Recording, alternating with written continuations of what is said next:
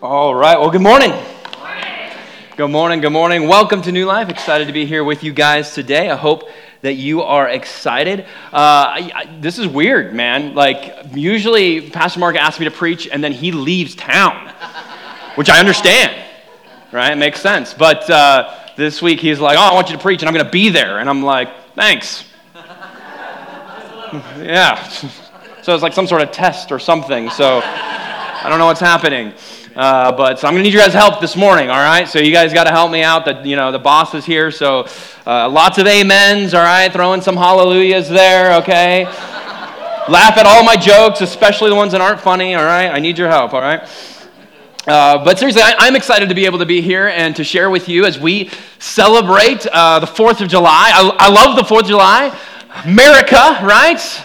I love our nation. I feel like I'm a patriot, and so I love this time of year, and I love the opportunity to be able to share the Word of God with you as we celebrate our freedom as a nation. Because we don't just celebrate our freedom as a nation, but as Christians, we celebrate our freedom as Christians.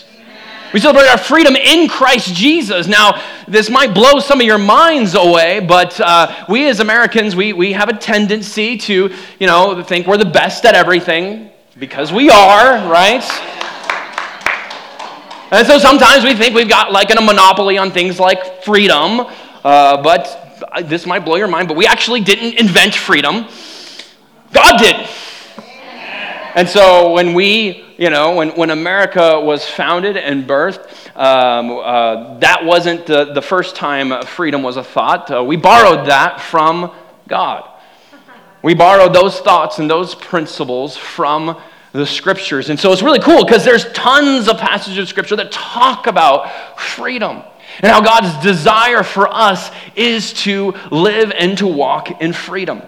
So do me a favor this morning. Listen, Pastor Mark, you preached a sermon earlier, so I get my time back, right? No, shoot. Okay.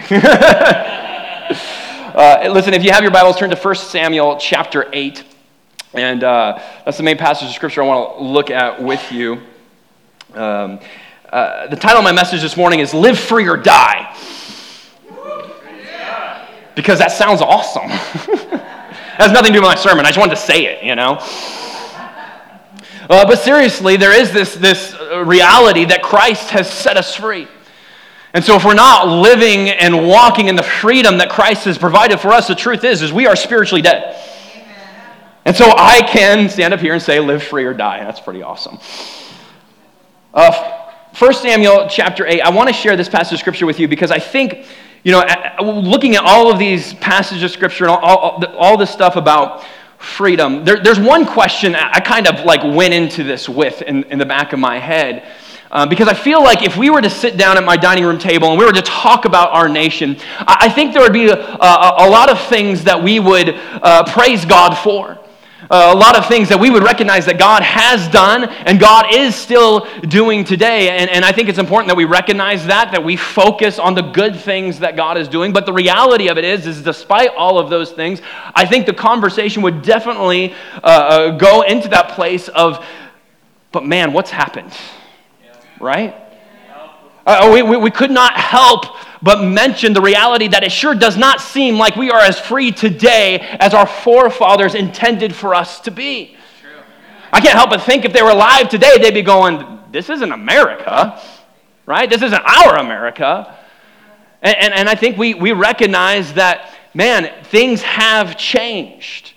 And in fact, the reality is, man, there is an all-out attack and war on freedom today. And we expect that from a lot of places in the world, but we don't necessarily expect it here. But church, the truth is we have to realize there's always been a war on freedom. It's just more noticeable, I think. It's always been there. It's always been there lurking in the shadows, so to speak, or whatever you might say. But it sure doesn't, those who would attack freedom, sure, man, they're not as shy as they used to be. And so, as I look at this, I can't help, just in prayer and just in thinking God, what's happened to freedom? Where is the freedom? Where has it gone? And I want to talk about a little bit this morning about what freedom is, because I think that's part of it, and so we're going to talk about it. But the main premise and the main question I want to look at is, why aren't we as free as we should be? Why aren't we as free as God would want us to be? Where has the freedom gone? So let's take a look this morning. 1 Samuel chapter 8, starting in verse 1, it says this: When Samuel became old, he made his sons judges over Israel. The name of his firstborn son was Joel, and the name of his second was Abijah. They were... Sorry, my mind sometimes goes places. I'm like, how do you go from Joel to Abijah? That's so weird. But anyways, they were judges in Beersheba, yet his sons did not walk in his ways, but turned aside after gain. They took bribes and perverted justice. Then all the elders of Israel gathered together and came to Samuel at Ramah and said to him, Behold, you are old, and your sons do not walk in your ways. Ah, what a good meeting, right? Now appoint for us kings to judge us like all the nations. But the thing displeased Samuel when they said, Give us a king to judge us. And Samuel prayed to the Lord, and the Lord said to Samuel, Obey the voice of the people in all that they say to you, for they have not rejected you, but they have rejected me from being king over them. According to all the deeds that they have done from the day I brought them out of Egypt, even to this day, forsaking me and serving other gods, so they are also doing to you. Now then, obey their voice, only you shall solemnly warn them and show them the ways of the king who shall reign over them. So Samuel told all the words of the Lord to the people who were asking for a king from him. He said, These will be the ways of the king who will reign over you. He will take your sons and appoint them to his chariots and to be his horsemen and to run before his chariots. And he will appoint himself commanders of thousands and commanders of 50s, and some to plow his ground and to reap his harvest and to make his implements of war and the equipment of his chariots. He will take your daughters to be perfumers and cooks and bakers. He will take the best of your fields and vineyards and olive orchards and give them to his servants. He will take the tenth of your grain and of your vineyards and give it to his officers and to his servants. He will take your male servants and female servants and the best of your young men and your donkeys and put them to his work. He will take the tenth of your flock, and you shall be his slaves. And in that day you will cry out because of your king whom you have chosen for yourselves, but the Lord will not answer you in that day.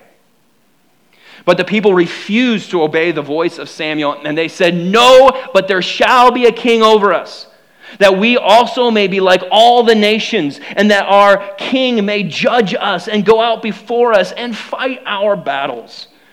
And when Samuel had heard all the words of the people, he repeated them in the ears of the Lord, and the Lord said to Samuel, Obey their voice and make them a king.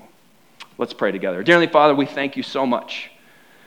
Lord, as we celebrate the freedom that we have in this nation, Lord, we also, and more importantly, recognize that it's the freedom in you that truly matters.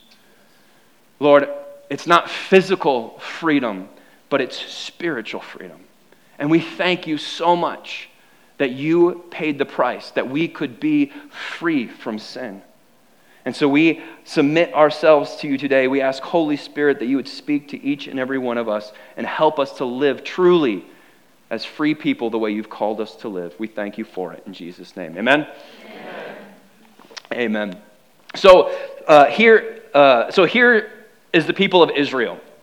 And I think this passage of Scripture is so easy, and I want to look at this. Like I said, there's some other scriptures and things that we can look at. There's a lot of material here, and I don't have a lot of time.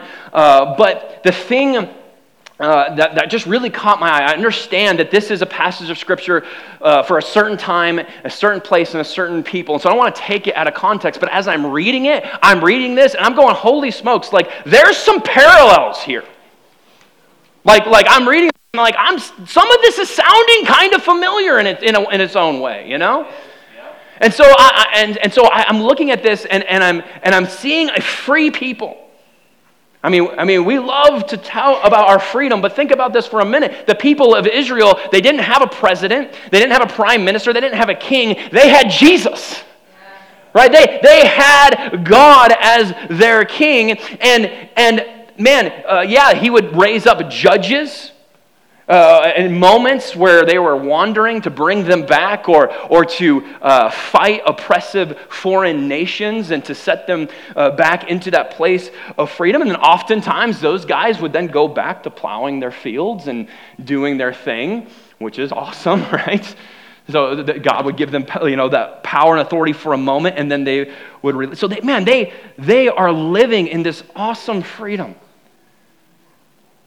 and yet they say, "This is too much freedom for us.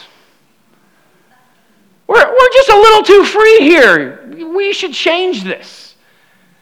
And so they give away their freedom. They lose their freedom. And Samuel's like, dude, you don't understand. Like, he's going to take from you, and then he's going to take from you, and then he's going to take from you. And after he's done that, he's going to take from you. Oh, and then by the way, he's going to take more from you. And after he's taken everything you have, he's going to take you. Sign me up. That sounds great. And it's like, what is happening here? Like where just the logic has gone out the window. But I think there's some things that have happened in the hearts and the minds of the people to allow them to come into this place of deception where they're so willing and quickly to give away their freedom. And I think it's happening here. And so I want to take a look at 5 different things that really jumped out to me. And there's probably more or whatever. But these 5 things really spoke to me. And so I want to share those with you this morning. So the first thing we see, so here the people come, and this stands out to me because they say this, it feels like they say this a lot, right? They kind of repeat this. So they come to Samuel and they say, listen, Samuel, man, you're getting old. We need to change this up. And you know what we want to do? We want to be like everybody else. Like, man, we're this only nation here that's free. What's up with that? We shouldn't be, we should be like the other nations. And so they come before him and they say, hey, in verse 5, now appoint for us a king to judge us like all the nations. They say it again in verse 20, that we also may be like all the nations. And so there's this attraction to be like everybody else. And so the first thing I see here is that what the people of Israel have done and what I believe that we are doing is that we have looked to the culture to define freedom rather than looking to God. Now, as we go through these points this morning, I want you to understand, it's going to be obvious. Some of this stuff's going to be obvious like on a national level, right? We're going to be like, oh yeah, I can see how that applies on a national level. But we should also be looking at how it applies to our hearts. And in fact, that's where it counts. And so as we look at that, yes, we see where it can be applied to the national level. So as a nation, have we done this? Yeah. We've given into the culture. But guess what? As Christians and as individuals, we've done the same thing. We've looked at the culture of this world, and we've allowed the culture of the world to influence us more than the culture of heaven. And so even as people in the church, we say, well, we just want to be like everybody else. But church, I got news for you. You aren't like everybody else. And you shouldn't want to be like everybody else. But let's be honest, we tend to lean that way, don't we? It's just human nature. We have a tendency to want to just fit in and blend in. Man, I'll never forget when I was 10 years old, my mom and dad came to me and they said, Trevor, this is how they talked, Trevor, I don't know. Trevor, we're moving to Nebraska. Or no, I'm sorry. We're moving to Arizona. I lived in Nebraska. We're moving. And my whole world was flipped upside down. Because we lived in the middle of nowhere in Nebraska. I lived in the woods was my playground. You know what I mean? It was pretty awesome. We lived, the town that we were a part of was 300 people. I know, a lot of people, right? And at least for me, it was. That was my world. Like, that was what I grew up in. That was what I knew. My entire class, right, was like 6 kids. They were all my best friends. Only a couple of them came to my birthday party, but they were all my best friends, And, like that was the world I knew. And then my parents took me across the country and we moved to Lake Havasu City, Arizona. And I was like, my mind exploded, right? It was just like, what is this place? It was completely different in every way. I mean, we went from the woods to the desert, I'm like, where's everybody's trees, And so and everything was different. It was a huge city. And it's really not a huge city. But to me, it was like, dude, they've got stoplights in this town. Like, this place is massive. And so we move there, and man, everybody talks different. And you learn that right away. Like, you don't think you're different until you get around a lot of people who are different. Right? You're like, I'm normal. And then you like go to someplace new, and you're like, what's going on? And so I go, and like, man, I realized right away, like, just the way I talked was different. And I'd be hanging out with school, like, hey, after school we should go get a pop. And they're like, what? I'm like, yeah, go get a pop, like a pop. And they're like, what are you talking about? I'm like, a pop. You're like, you mean a soda? I'm like, what's a soda? It was different, and I was like, right away, I was like, oh yeah, soda, that's what I meant. I would never say pop. What a loser would say that? And so it's like I was like really quickly trying to like adjust and catch up. One of the things that was different, man, everybody dressed different. And it was so funny, like for the first time in my life, like what the clothes people wore was like I was aware of it, Like up until that point, like I was never aware of that until like I moved to Arizona and like everybody dressed differently. And I was like, oh my gosh. And so like here I am, this Midwestern kid. I was used to wearing cowboy boots, blue jeans, and a raggedy old hand-me-down t-shirt from my sister. So, I was like, whatever. And, but everybody there dressed totally different. Everybody wore like flip-flops. Man, what's up? Haven't we like invented a better footwear than flip-flops? Why do people still wear those? Jesus wore those, didn't he? Like, come on. Every time I wear those, my feet end up bleeding, I just get hurt all the time. Skater shoes, man, all the kids were wearing skater shoes, like specific shoes for kids who skated, and nobody ever really skated, but that's the shoes that they wore. And shorts. Why is every pants so short? They're only going to their knees. Like, everybody's wearing shorts, right? And so it's like I was trying to catch up, so I quickly went out and had my parents buy me some skater shoes and some shorts and showing up to school feeling good, right? Like, yeah, I'm just like everybody else. We'll get a soda, you know what I mean? Like, skater shoes, shorts, and, for a kid who's never worn shorts before, you notice when they wear shorts because they're like, bro, what's wrong with your legs? And so I show up to school feeling good, and I realized that I had made a huge miscalculation. Because I thought I had it figured out, felt good, looking good, and then I realized I totally overlooked a very important detail. And guys, we have a tendency to overlook the details, right? But sometimes the details really matter, and so I show up to school and I miss this one detail because I had the shoes, I had the shorts, but I missed the socks. Because socks, there's different kinds. And I wore the same socks my dad wore and my grandpa wore and everybody wore their whole life, just the big white ones that went up to here, and that was the socks. And it didn't matter. You had boots and jeans on. I never noticed socks in my whole entire life. I showed up at school. Everybody knew about my socks. And they're like, bro, where does your sock end and your leg begin? I'm just like,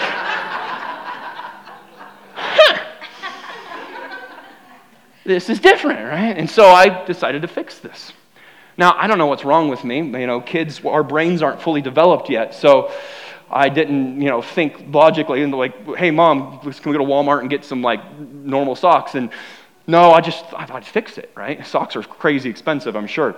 And so I decided I'd fix my socks. And so this is the idea I had. When you're a kid, you just have stupid ideas all the time. And so I was like, I'll just pull my sock down to like everybody else's level, right? But then I had this like giant floppy sock out here.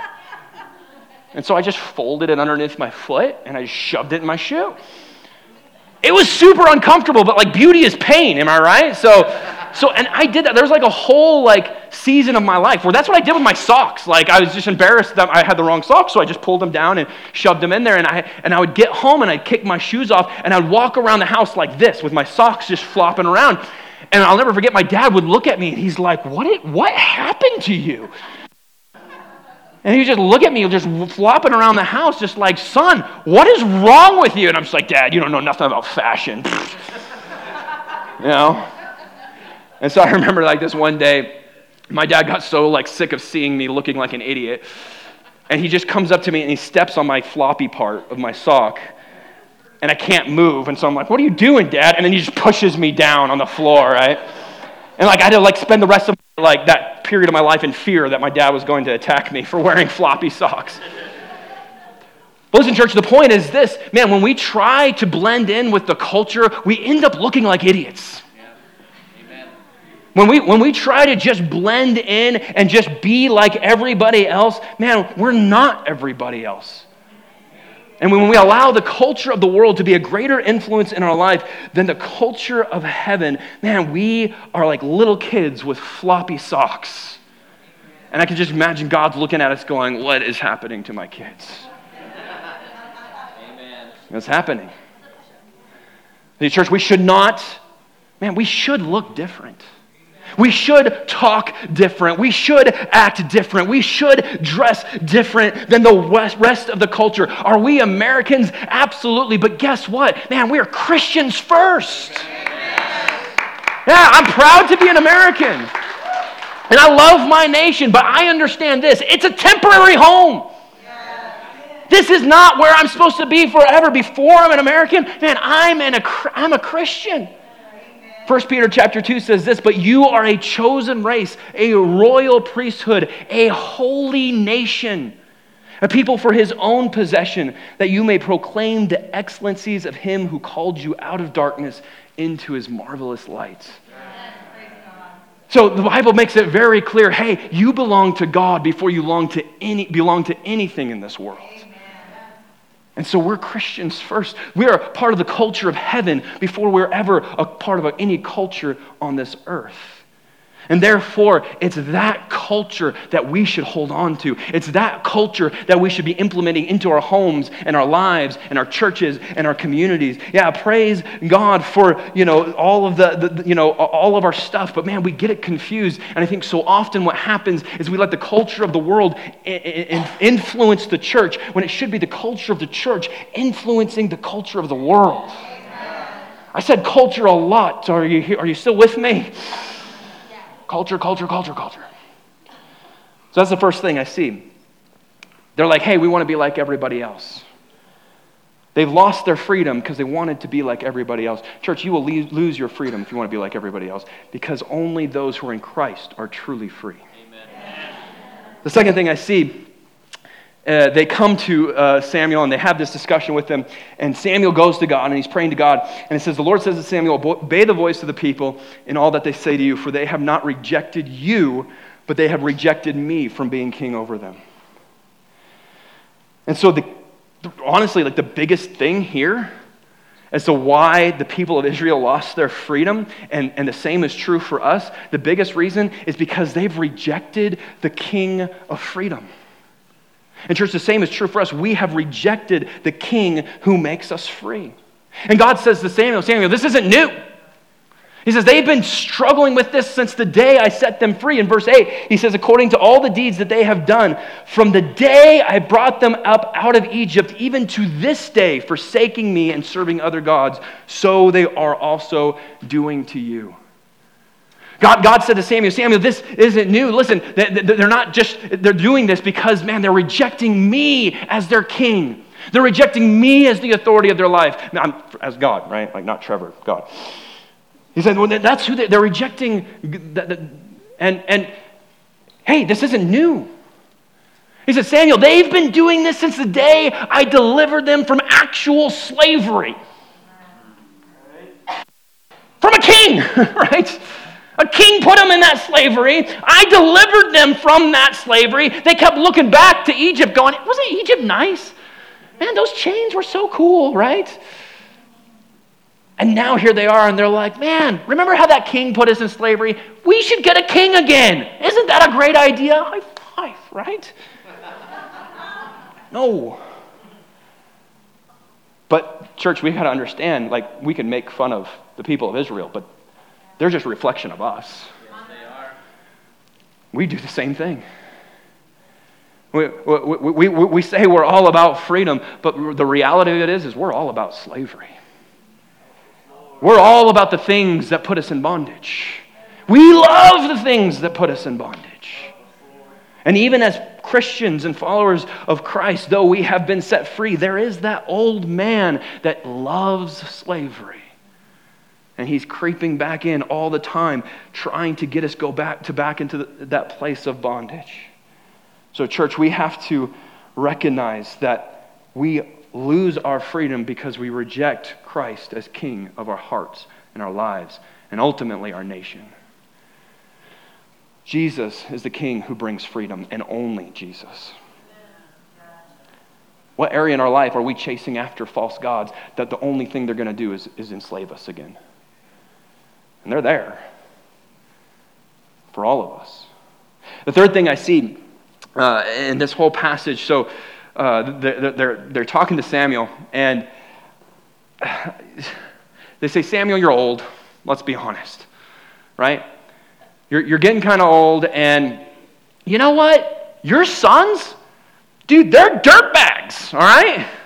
They are not like you. You're a cool dude. But your kids, man, they stink, right? And so they go to Samuel, and they're like, hey, listen. And verse 3 says, yet his sons did not walk in his ways, but turned aside after gain. They took bribes and perverted justice. So one of like the catalysts of this whole conversation was they were looking at Samuel going, he's only got a little bit of time left.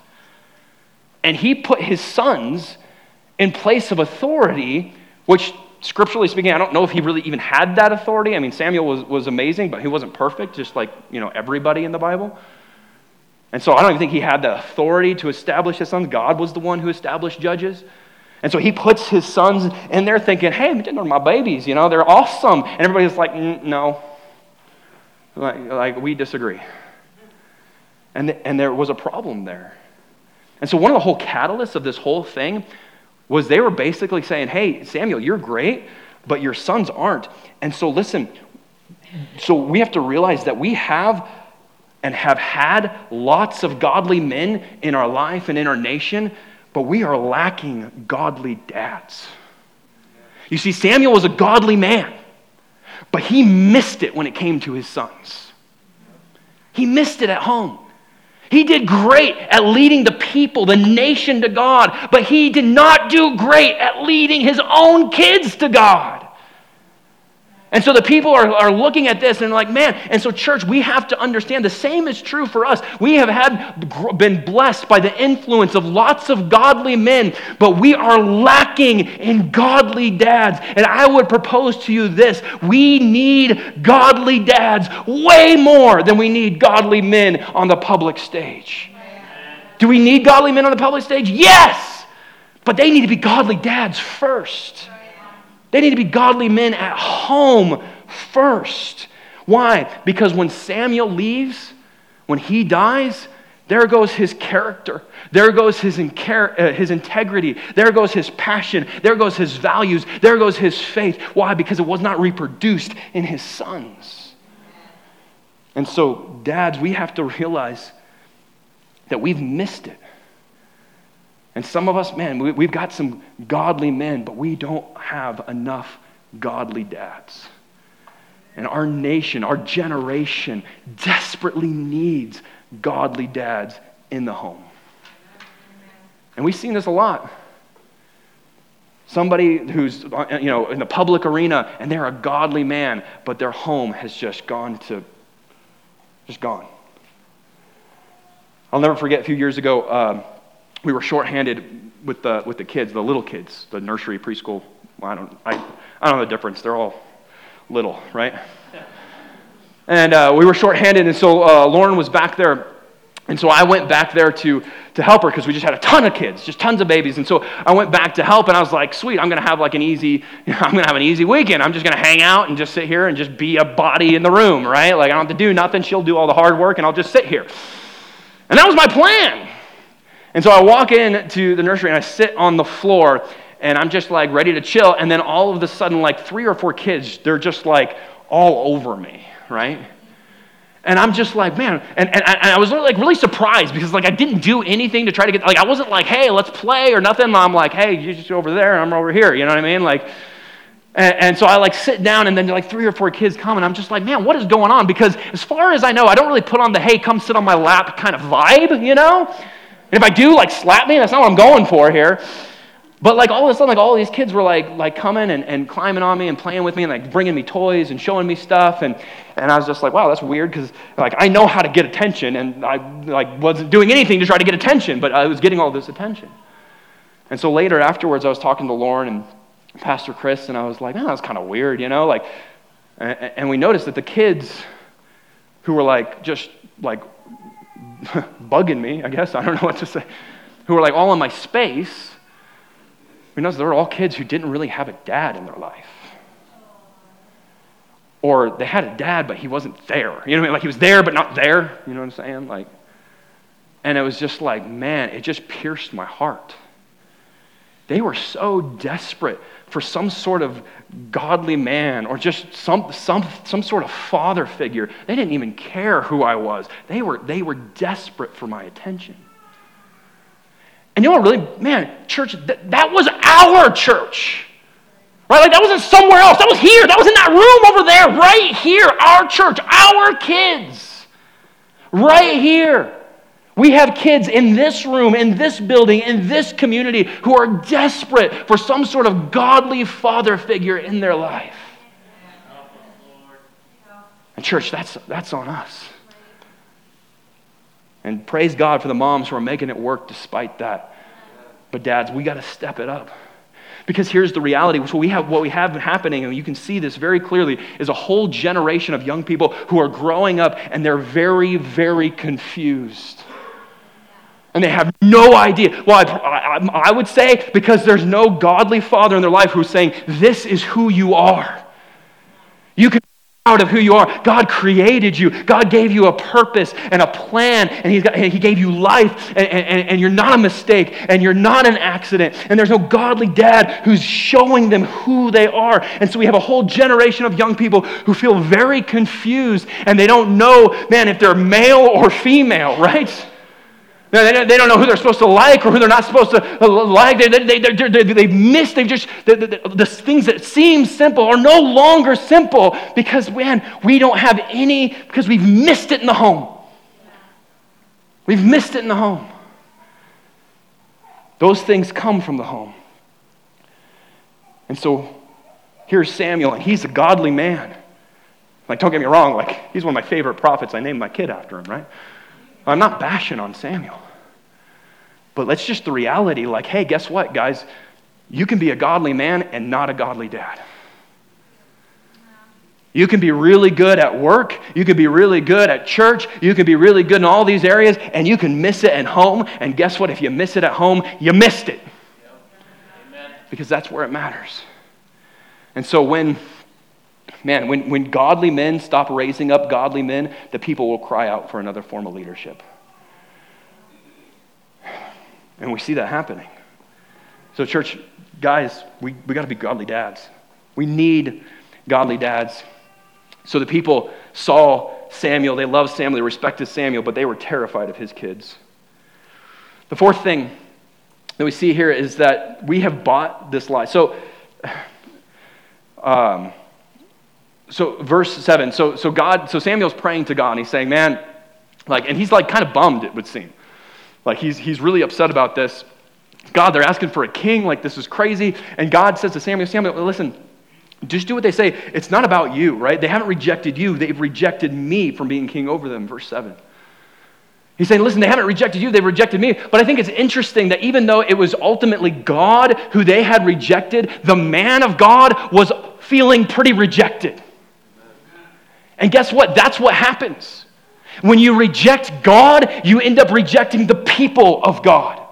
And so here's the man of God, the one who is represented, the prophet, the representative of God to the people. And as a result, if they're going to reject God, they're going to reject his prophet. If they're going to reject God, they're going to reject his people. And so if we're going to reject God, guess what? You're going to reject his church. You're going to reject his people. And if you don't want God in your life, then you don't want his representatives in your life as well. Some of you have experienced this, where people who you love and care about have pulled away from you, not because of you, but because of the God that you love and serve. Man, it still hurts, though. Yeah, it does. And Samuel was hurting. Samuel was saying, man, and so we've done, and part of this is our fault. We've bought into the lie that the church has no voice in civil government. Right? The people were going to, like, the man of God and saying, we don't want your influence anymore. Just give us a king. And so we've done that. We've bought into this whole, separation of church and state, which is hilarious because it's like, that's not what that means. Right? Like, I don't have to tell you guys, that was never intended to say, hey, you can't bring God into politics. You can't bring God into the workplace. No, that's not, have you read history? Right? Everything was done in a church, right? So it was not to say that you can't have God in the state. It was to say, hey, state, you have no right to tell the church what it should do. Amen. But guess what, church? Church, come tell the state what to do, please. We desperately need the morality of Christ. Amen. So church, come tell the state what it should do, but state, you should just shut up, all right? And that was what it was meant to do. We've totally twisted that, and we've bought into some of that. Yeah. We've gone, well, I got to be careful what I say. I don't want to rub people the wrong way. I don't want to, and we've kind of fed into that a little bit. And we're like, hey, you keep your church is in this corner, work is in this corner, politics is in this corner. I'm sorry, but that's not possible. Because we are Christians. It's who we are. It's not something I can turn off. It's not something I can punch out of at the end of church on Sunday. It's who I am. So everywhere I go and everything I do is influenced by the reality of who Christ is in my life. So I can't leave it out of my work. I can't leave it out of my politics. It's not possible. And nor should it be. It shouldn't be. That's not God's desire for us. Again, that scripture in 1 Peter, I'll read it again. You are a chosen race, a royal priesthood, a holy nation, a people for his own possession. Listen to this, that you may proclaim the excellencies of him who called you out of darkness into his marvelous light.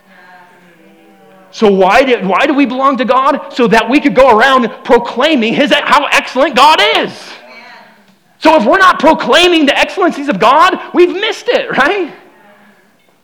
We can't just turn that off. It's who we are. It affects everything in our life. It's a part of everything. Why? Because we are a part of a holy culture before we're part of a worldly culture. And we should want that. The Bible tells us in Psalm chapter 33, verse 12, it says, blessed is the nation whose God is the Lord. I want my nation to be blessed. And if I want my nation to be blessed, guess what? God needs to be Lord of the nation. That God needs to be Lord of my nation. And he says this in verse 16, the king is not saved by his great army. A warrior is not delivered by his great strength. The war horse is a false hope for salvation, and by its great might it cannot rescue. Church, listen, we've got the greatest military on the face of the earth, but the Bible tells us very clearly that is not your hope of salvation.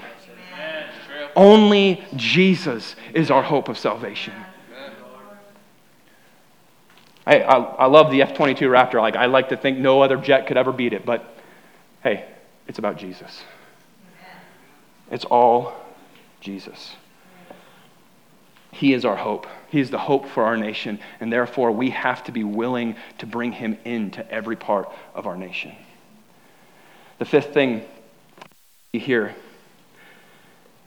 So not only do people not want the influence of the man of God in their government anymore, but they say this in verse 20, and I think it's so telling. And we'll end with this, but he says, the The people say to Samuel, they say, hey, we want a king that he also may be like that we may also be like all the nations, and that our king may judge us and go out before us and fight our battles.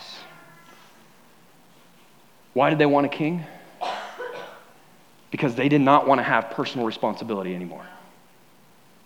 You see, we have a whole generation of young people who are growing up with this misconception of what freedom is. And there's this lie that our world and our culture is bought into, that freedom is the ability to do what I want to do whenever I want to do it. Right? Oh, I'm free. You can't tell me what to do. I'm free. Right? And so it's all about just, hey, whatever you want, whatever feels good. It doesn't matter about consequences, nothing, just whatever you want to do. And so we have a whole generation of people who are confused as to what the definition of freedom is. Can I tell you, church, freedom is not the ability to do whatever you want whenever you want. That's chaos. And it sounds like, on the surface, that sounds like freedom. Yeah, just do whatever I want whenever I want. But it doesn't work very well in practice. It just doesn't work. It's chaos. It's anarchy. And freedom cannot thrive in anarchy. And so freedom is not the ability to just do whatever we want to do, but we have a whole generation of young people, and that's what they think freedom is. That's what they're pushing for. Just whatever feels good. It doesn't matter what's morally right. It doesn't matter what's wrong. It doesn't matter. Just whatever feels good. And we, as a result, we are not seeing freedom reign. We are seeing freedom diminish. So the Bible says this in Galatians chapter 13. For you were called to freedom, brothers. Only do not use your freedom as an opportunity for the flesh, but through love serve one another. For the whole law is fulfilled in one word: you shall love your neighbor as yourself. But if you bite and devour one another, watch out that you are not consumed by one another. That sounds familiar. And so what is freedom? True freedom? It isn't the right or the ability to do whatever you want to do whenever you want to do it. True freedom is, hey, he set you free, so now you're free to do the right thing. You're free to love your neighbor. You're free to serve one another. Now you're free to do the right thing. So real freedom is not the ability to do whatever you want to do. Real freedom is the ability to do the right thing with no one making you. That's freedom. That's why Christ set us free. Because here's the truth. We can't do the right thing without somebody making us apart from Christ. It's just, we go default. We go back into that fleshly, fallen nature. And so apart from Christ, we're not free. We always go back to slavery. We go back to chaos. We go back to selfishness. But when Christ gives us a new heart, when he regenerates our heart and we begin to see things differently, for the first time we have the ability to love our neighbors, not because the government tells me I should, but because I know I should. Why? God has written his law upon my heart. Amen. Thank you, Lord. Guess what? What that means is I don't need nobody to make me do the law. The law's right here. It's on my heart. I got to do it. Amen. I don't need someone to force me to do it. So it really comes down to this thing of self-governance. If we would just govern ourselves, then we would be in freedom. Amen. If we would do what's right, but see, the people of Israel said, hey, we want a king so he'll fight our battles for us. And this whole freedom thing, freedom comes with responsibility. People are saying, there's a lot of responsibility. I mean, I got to take care of my neighbor. You know, I gotta feed the hungry. I gotta clothe the naked. I gotta help the widow and the orphan. And that's a lot of responsibility. Give us a king, he can do it for me. And that's what we've done. We said, hey, I don't want that responsibility. I don't want individual responsibility. Let's just put it on the shoulders of the king. He'll do it. Let's have the king can feed the hungry. The king can clothe the naked. The king can take care of the orphans and the widows. But guess what, church? The king is not very good at it. Yeah. Except for the King of Kings. Right. Jesus is the only one. And he said, hey, that's your job. Right. It's individual responsibility. That's what true freedom means. True freedom means I'm going to do what's right without anybody telling me to do it. There's several like, let's have a king come take all of our stuff and give it to others. No. That's not what God says. I love this quote from Robert Withrow. And worship team, you guys can step back up. We're going to finish here in just a minute. He's like a congressman from like way back in the day, and he said, men in word must necessarily be controlled, either by a power within them or a power without them, either by the word of God or by the strong arm of man, either by the Bible or the bayonet. So the reality of it is if we don't allow the word of God to govern our hearts and we go into this place of self-governance, guess what? God will give us a king that'll do it for us. And like the people of Israel, God says, you will cry out to me in that way because of his oppressive nature, and I will not respond. Why? Because you asked for it. Because I gave you all of the ability to live as free people, and you desired slavery. And so we have slavery. So I get it. Sometimes I'm just like everybody else. I look at our leaders and I complain. And then I can't help but feel like the Holy Spirit say, God's given you the leader you deserve. He's given you the leader you asked for. And so really, church, what it means is it starts with us. It's easy to look at the nation and go, oh, it's just not what it used to be. And yeah. And it's easy to blame politics or to blame this group of people or that group of people and all those things. But the reality of it is somebody who's walking in freedom, they look at themselves and they say, what can I do? And so it starts with that place of self-governance. I'm going to do the right thing without anybody making to do it. If we would just do the right thing, then we wouldn't need somebody to tell us to do the right thing. I'm not going to separate my beliefs and the reality of who Christ is in my life. I'm not going to separate that from every other area of my life. No, I am a holy priesthood. I am his representative in this world. Therefore, whether I go to work or school or the voting booth, I take Jesus with me. There is no separation. We're going to begin to call up men to be godly dads, to step up and to be godly dads in the home. Thank God for our godly men, but let's challenge them to be godly men at home first. We're going to keep doing that, and that starts with us. Fourthly, we're going to make Jesus king. Jesus is king. And what that means is he's in charge. It means it's all about him. It's not about my opinion or my thoughts or what I believe. No, it's Jesus. And then lastly, we're not going to allow the culture to influence us, the culture of this world to influence us more than the culture of heaven. No, this is who we are. This is where we belong. And that might mean we don't do certain things or go certain places, or it might mean that we act a little different or talk a little different or whatever it might be. And people might make fun of our weird socks, but that's okay. Because we're going to have some godly dads that are going to step on our floppy socks and push us down, all right, when we act like idiots, right? So we're going to recognize that that's where we belong. And church, let me tell you, if we do these things, and we begin to walk as free people, begin to live as free people, understand that you may be misunderstood. When we truly walk in the freedom of Christ, man, freedom is really confusing to people who are in bondage. And so when they look at us and they look at how we're living in freedom according to the biblical standard of freedom, we may be misunderstood by that. And people may look at you and say, man, you know what? You're a bigot. You're so hateful. How could you think this and how could you think that? And they may come at you for it. But why? Because we should be misunderstood. We should.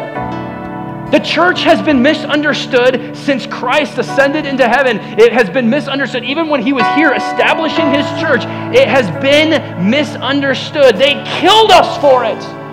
Over and over and over again, Christians were murdered because they were misunderstood. Because they were terrible people? No. I was doing some, just like for example, and there's much greater examples, but I thought this was funny. The early church, a lot of people thought that they were really antisocial because they wouldn't come to all of the public events. And so they thought, man, those Christians are so antisocial. They're so antisocial. And the truth was, is as they got to know the Christians, they realized it wasn't that they were antisocial. It was just that most of the things that the people were doing, most of the celebrations, they all involved this really like pagan worship of false gods. And so it wasn't because the Christians didn't love their community. It wasn't because they didn't love the people. It wasn't because of any of those things. It was just because they're like, hey, we can't participate in that. God is king, not your carved image. And so when people would like actually get to know them, they're like, holy smokes, they're super social. They're like the most social people ever. You're going to be misunderstood. You can say, hey, man, we believe that God is the creator of life, and you don't have the right to take it. And they're going to, oh, that's so hateful. So backwards. But they're going to say, that's so hateful. No, that's love. And I'm sorry if it seems that way to you, but listen, we're going to be misunderstood. But as they get to know us, they're going to go, wow, you seem so hateful because you made this strong stand about something really important, but I can see you're not really hateful. You really are full of love. You're going to be misunderstood. But church, I want to challenge you today. Let's begin to take back freedom. Let's begin to walk in the freedom that Christ has set us free for. Amen?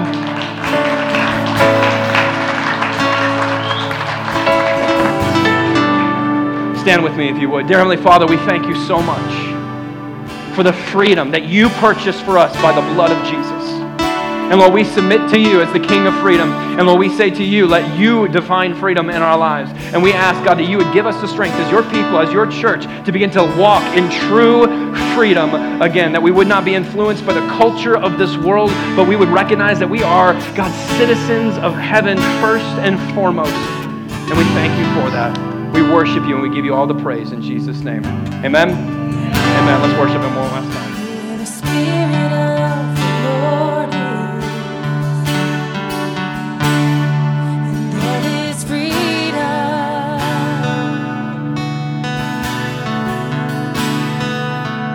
Where the Spirit of the Lord is, and there is freedom.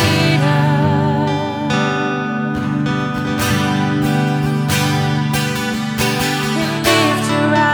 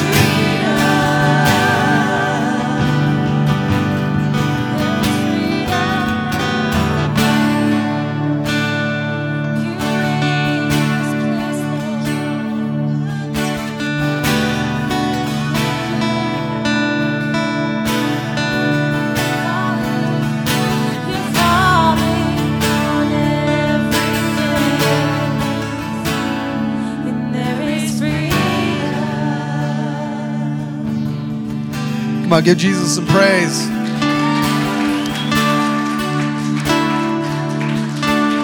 Go celebrate. Celebrate this weekend. Celebrate tomorrow. Celebrate the freedom, the independence that we have as Americans. But remember that it's all from Jesus. We only have what we have because Jesus Christ truly is the King of all kings, the Lord of all lords, and He's the one who supplies our freedom. Amen? Amen. So listen, church is not over. Church is about to begin. So go be the church.